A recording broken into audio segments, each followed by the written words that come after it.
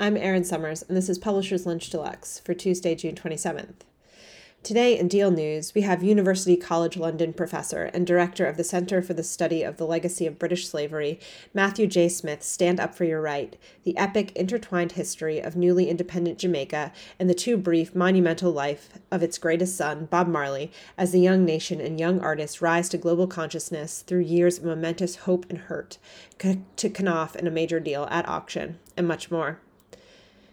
In today's top story, Enduring Ventures plans to acquire Scribe's assets. A small investment company, Enduring Ventures, says it signed a letter of intent to acquire the assets of Scribe Media pending financing. Quote, "We still need approval from the SBA/bank and support from authors and shareholders for this to work," unquote, and other diligence.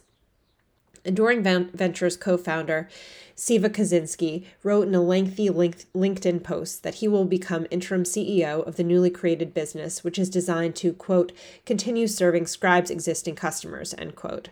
In the same post, created in the Scribe Media account, he notes that the company laid off 10 more people from the skeleton staff. 87 people were laid off in May. The news follows the recent resignation of Chief Experience Officer Megan McCracken. It's not clear from the post on whose authority the 10 additional employees were fired or who is currently in charge.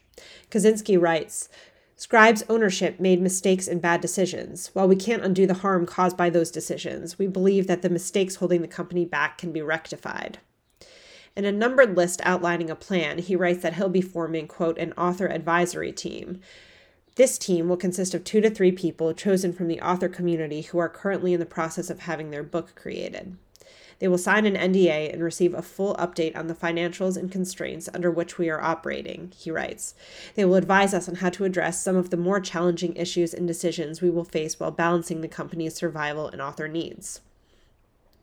Additionally, he asserts that the company, quote, "will need to create a new plan going forward because our small team cannot handle the volume of books in progress," end quote.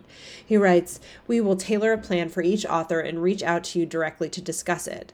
I can't promise an effortless journey as we rebuild this business." He also requests that authors, quote, "forget any commitments that were made to you in the last 2 months. Those commitments were likely made with good intent but without leadership. I cannot stand by commitments I didn't make to you."